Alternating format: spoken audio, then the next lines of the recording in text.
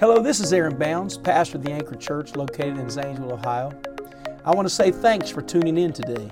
I hope this podcast inspires you, encourages you, and helps you to live the life God called you to live.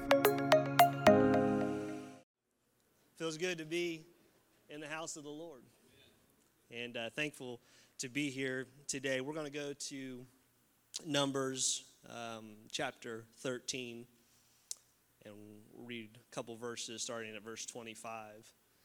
So thankful to be here, thankful for the invitation. Give honor to Pastor today and to his family. We are blessed with the best, it's just all there is. And so thankful for him and all that he invests into us. Numbers chapter 13, beginning at verse 25. This is addressing the spies that Moses sent out into the promised land. And this is them coming back, and they returned from searching of the land after 40 days. 40 days is significant. That's a sign of completeness within the Bible. And they went and they came to Moses and to Aaron and to all of the congregation of the children of Israel until the wilderness of Paran to Kadesh, and brought back word unto them and unto all the congregation, and showed them the fruit of the land. And they told them and said, We came unto the land whither thou sentest us, and surely it floweth with milk and honey. And this is the fruit of it. For the next few moments this morning, I just want to teach on this subject, evidence of the promise.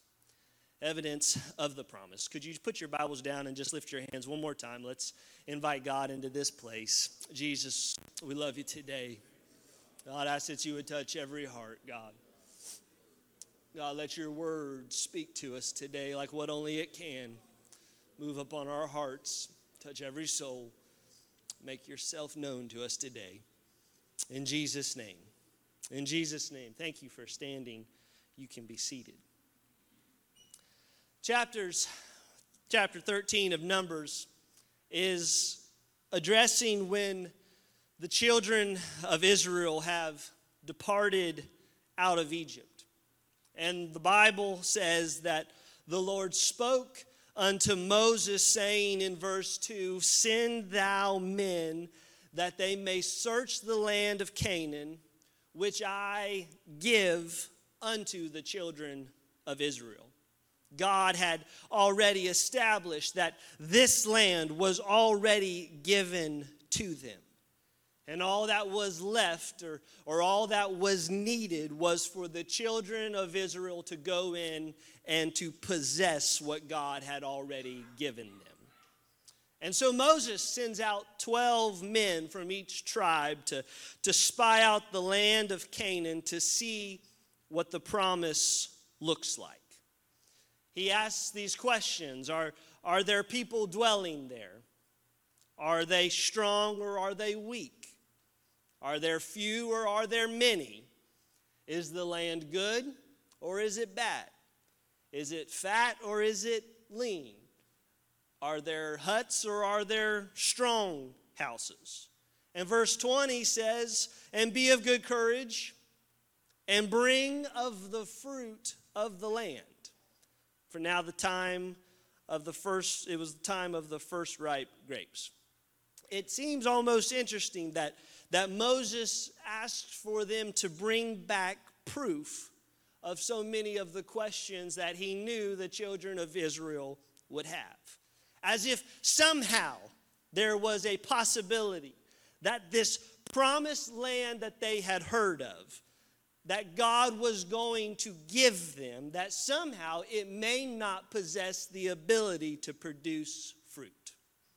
But the reality is that wherever God's word of promise is, there is always blessing there as well. God's word does not only have the creative power within it, but it also contains sustaining power. Therefore, whenever God spoke and he created the sun to shine every morning, there is not a question if the sun is going to come back up the next morning, because the same word that created is also the same word that sustains what was spoken. And there is blessing wherever God has established his word. Deuteronomy chapter 28, beginning at verse 1. And it shall come to pass, if thou shalt hearken diligently unto the voice of the Lord thy God. What's his voice? It's his word. It's to observe and to do all of his commandments, which I command thee this day, that the Lord thy God will set thee on high above all nations of the earth. And all of these blessings, they shall come on thee. And they shall what? They shall overtake thee, if thou shalt hearken unto the voice of the Lord thy God. Ever since last September, I attended Mark Conference in Indianapolis. Pastor was teaching, and I just kind of follow him all around the country, if I can, even online, if I can find out where he's preaching. And he spoke of Deuteronomy chapter 28, and he says, read it every day in your home. And so since September, not every day, but I've tried almost every day, I have read Deuteronomy chapter 28, verses 1 through 14 out loud in my home, because there is a promise of blessing that comes with the obedience of his word. Verse 3, blessed shalt thou be in the city. Blessed shalt thou be in the field. Catch this, blessed shall be the fruit of thy body, and the fruit of thy ground. And one more, the fruit of thy cattle, the increase of thy kind, the flocks of thy sheep. Blessed shall be the basket and the store. Blessed shalt thou be when thou comest in. Blessed shalt thou be when thou goest out. The Lord shall cause thine enemies that rise up against thee to be smitten before thy face. They shall come out against thee one way and flee before thee 7 ways. The Lord shall command the blessing.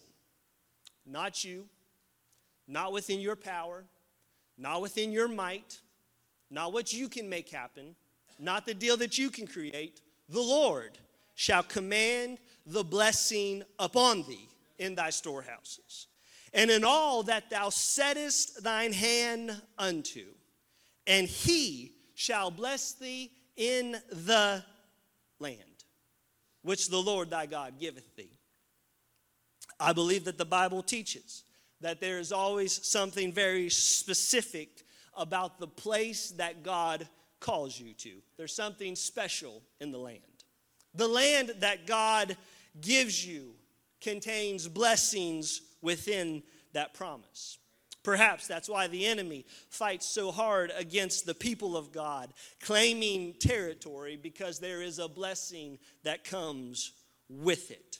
While the children of Israel are fleeing Egypt, it's such a type and shadow of many things, but it also represents the significance of God granting a place of blessing for those that are in covenant relationship with him, because he gave them, even while they were in Egypt, the land of Goshen, because God blesses the land.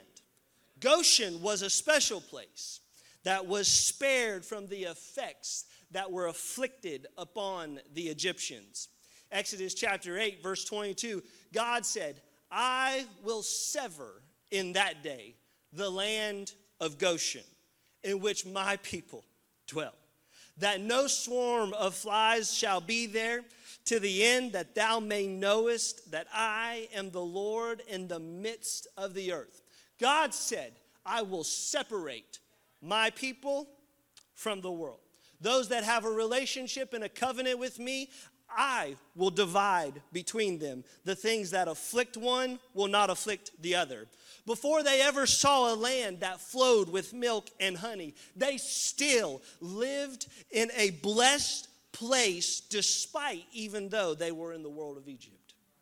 Goshen was a literal representation of Psalms chapter 23, verse 5, when it said, "Thou preparest a table before me," where? "In the presence of mine enemies."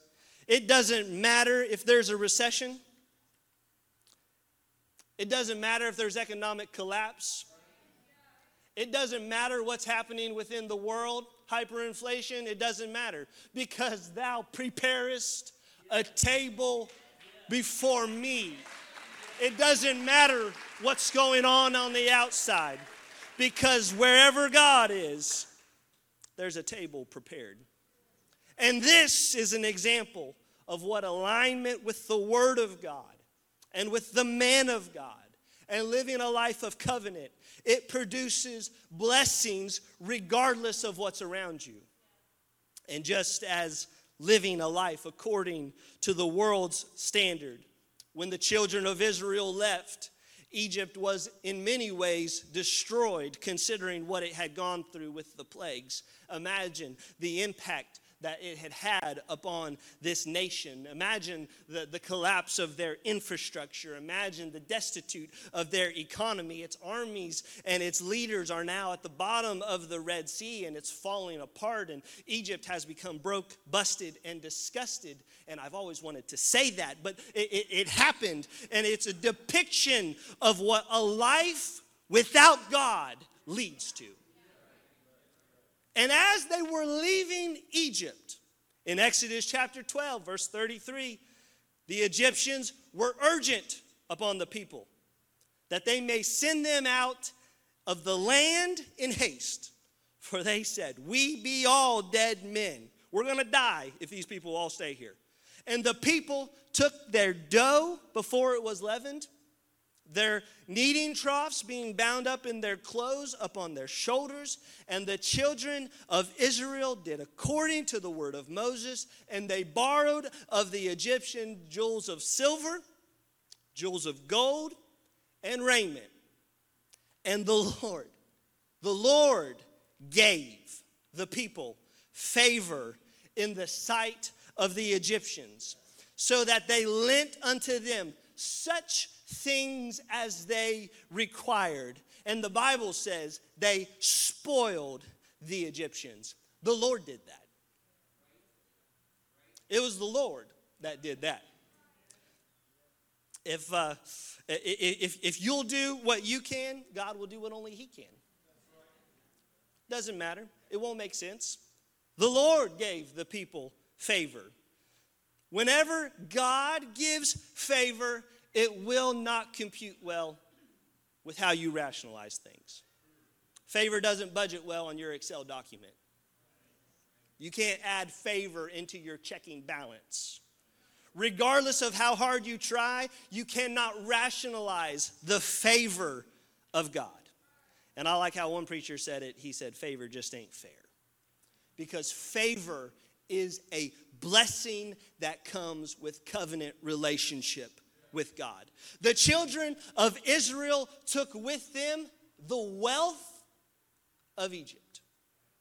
God put it into their hands. Everything that they required, everything that they needed. The people of covenant, they didn't have to beg for it. They didn't have to steal it. They didn't have to try to position themselves for it. God gave them the favor, and God placed it into their hands. The Bible does not teach that we need to chase blessings, but it does show that when we are in a covenant relationship with God, that blessings begin chasing you. That's why Moses was talking about in Deuteronomy 28, verse 2, when he said, "In all of these blessings, they shall come on thee and overtake thee." You won't even be able to control it. You won't even be able to stop it from happening. It's not going to be anything that you can make happen within your power.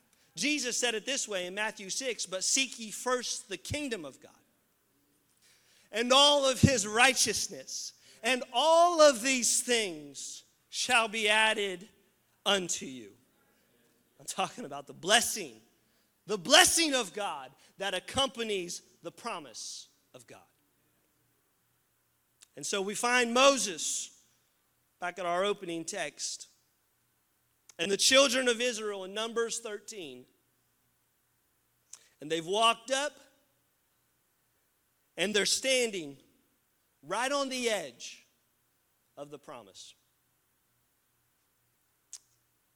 Verse 17, and Moses sent them to spy out the land of Canaan, and said unto them, get you up this way southward, and go up into the mountain. Verse 23, and they came unto the brook of Eshcol, and they cut down from thence a branch with one. Everyone say one.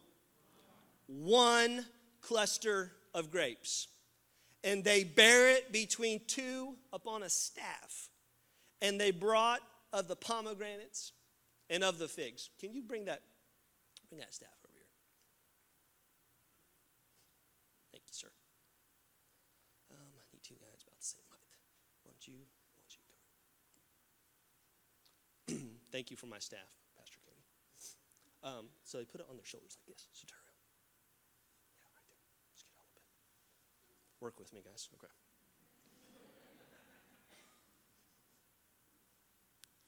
Bible says one cluster of grapes. Now, I grew up, and my parents they have a grapevine, and it's been there for a long time. And you can get up under that grapevine whenever it's all bloomed out, and we would cut clusters of grapes off of that vine. And if you go to the store and you get a cluster of grapes, there's like one or two of those in a bag. The Bible says that when they went into the promised land, they cut one cluster of grapes. And it took 2 men and a rod to hang one cluster of grapes to carry it back. Now, I tried to find a good answer for this, and turns out that I can't. All that I can know is that it does not take 2 men and a rod to carry a normal cluster of grapes. But what I do know is that when your feet step into the promise, that the blessings become more than what you can carry by yourself. There's something about when you step into the promises of God. It becomes more than what you can carry. It becomes more than what you can make sense of. And all that you can do is put it on a rod and say, I've got to take this back to show evidence that there is a promised land. And so here's what they did. One cluster of grapes, 2 men and a rod. The Bible doesn't tell us, but I like to think that it's Joshua and Caleb carrying that. The Bible doesn't say that, but I like to infer that.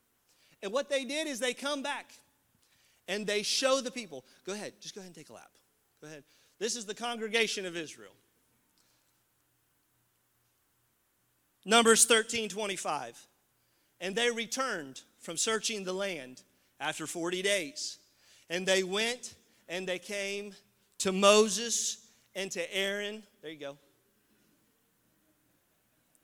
And to all of the congregation of Israel. That's you. Unto the wilderness of Paran, to Kadesh. And they brought back word unto them and unto all of the congregation. And they showed them, some of you aren't looking, look. They showed them the fruit. And they told them, and they said, we came unto the land whither thou sentest, and surely it floweth with milk and honey. Everything that God said, it's happening. Look. Look at the fruit. Here it is. You want to see what the blessing looks like in the promised land? This is what it looks like. It takes 2 men to carry 1 cluster of grapes. It's more than we can make sense of. It's more than we can rationalize. When the men returned from spying out the land, the evidence that they brought back with them of the promise was fruit. Thanks, guys. You can put that down. It was the fruit of that promise that eradicated any doubt that there was a blessing upon the land that surely God was going to give them. Fruit has always been evidence of God's promise. That's why Paul would write in Galatians 5, verses 22, but the fruit of the Spirit is love, is joy, is peace, is long-suffering, is gentleness, goodness, faith, meekness, temperance. Against such there is no law, because fruit has always been evidence of promise. But the question that I have come to pose here this morning in this first word session is, why was the fruit not enough for the children of Israel? And instead of possessing the land, they murmured on the edge of the promise. Moses told the children of Israel in Deuteronomy chapter 1, beginning at verse 29. This is Moses talking to the children of Israel. They've seen the promise. They've seen the blessing. They've seen all of it. God has said he's going to give it to them. But it's not enough. They've seen a cluster of grapes like most likely they have never seen before. They say it's a good land. It does flow with milk and honey, just like God said it would. But it's not enough. And Moses said, I said unto you, dread not, neither be afraid of them. The Lord your God which goeth before you, he shall fight for you, according to all that he did for you in Egypt, before your eyes. And in the wilderness thou hast seen that the Lord thy God bare thee, as a man doth bear his son, in all of the ways that you went, until you came into this place. He's saying, don't you remember everything that God has done? Everything that you've witnessed with your eyes? Yet, in this thing, what thing? Possessing the land of promise, where there was blessing beyond what they could control, beyond what they could reason. In this thing, you did not believe the Lord your God. You have seen all that God did for you in Egypt and in the wilderness with your own eyes.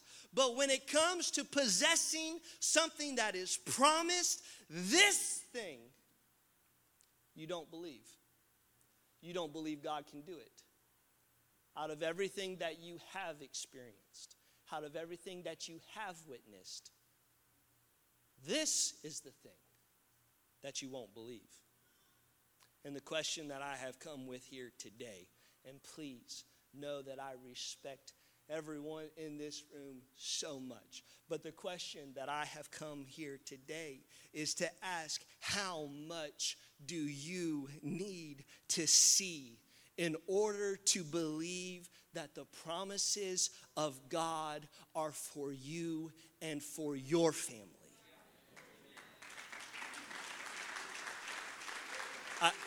I just have a simple question of what's it going to take in order for you to believe that every promise that's in this book is not for somebody else, but it's for you. How long will you remain content to be a spectator on the outside of the promise, looking in at the blessing of God, but never possessing the promise of God? How could you have seen so much? How could you have experienced so much? How could you have seen what he's done in your life? How could you have seen what he's done in your family? How could you have seen how he put things back together that would have never happened any other way? But still, when it comes to walking in the promise and the favor of God, so many people think that that's for somebody else. So many people think that the promise doesn't apply to them. So many people are held back by the things that have happened in their past, and it keeps them from the things that God wants to give them. How much do you need to see in order to choose trusting the hand of God over the hand of man? Proverbs 16 says, "Commit thy works unto the Lord, and thy thoughts shall be established." I've come here with just a simple thought, and I'm finished if you want to stand. All that I know is that the blessing and the promise of this book, it doesn't only apply to some super elite person. It doesn't only apply to some perfect person that's got it all together and they don't anyway. But what it belongs to is it belongs to the people of the name. It belongs to people that are living in a covenant relationship with God. And so the question that I have for you is, why not? Why not you? Why not your family? Why can't God make a difference in your home that only God can do? There's blessing, my goodness, there is blessing upon every person in this room today. If you'll obey the voice of God, if you'll listen to the word of God, if you'll subject yourself to his will and not mine, God is ready and he is able to meet you in everything that you have done. And all my life you have been faithful. And all my life you have been so good. With every breath that I am able, I will sing of the goodness of God. It's for you. That's all I've got. It's for you. The blessings and the promise of God are for you. Would you lift up your hands? Would you call upon his name today? As Pastor Cody prepares to come, would you just claim every promise, every word? It's not for somebody else, it's for me. It's for my family. It's for my future. God's going to do a work that only he can do. If you believe it, would you shout out, amen? Would you lift up your voice with a shout of triumph and believe that it's for me?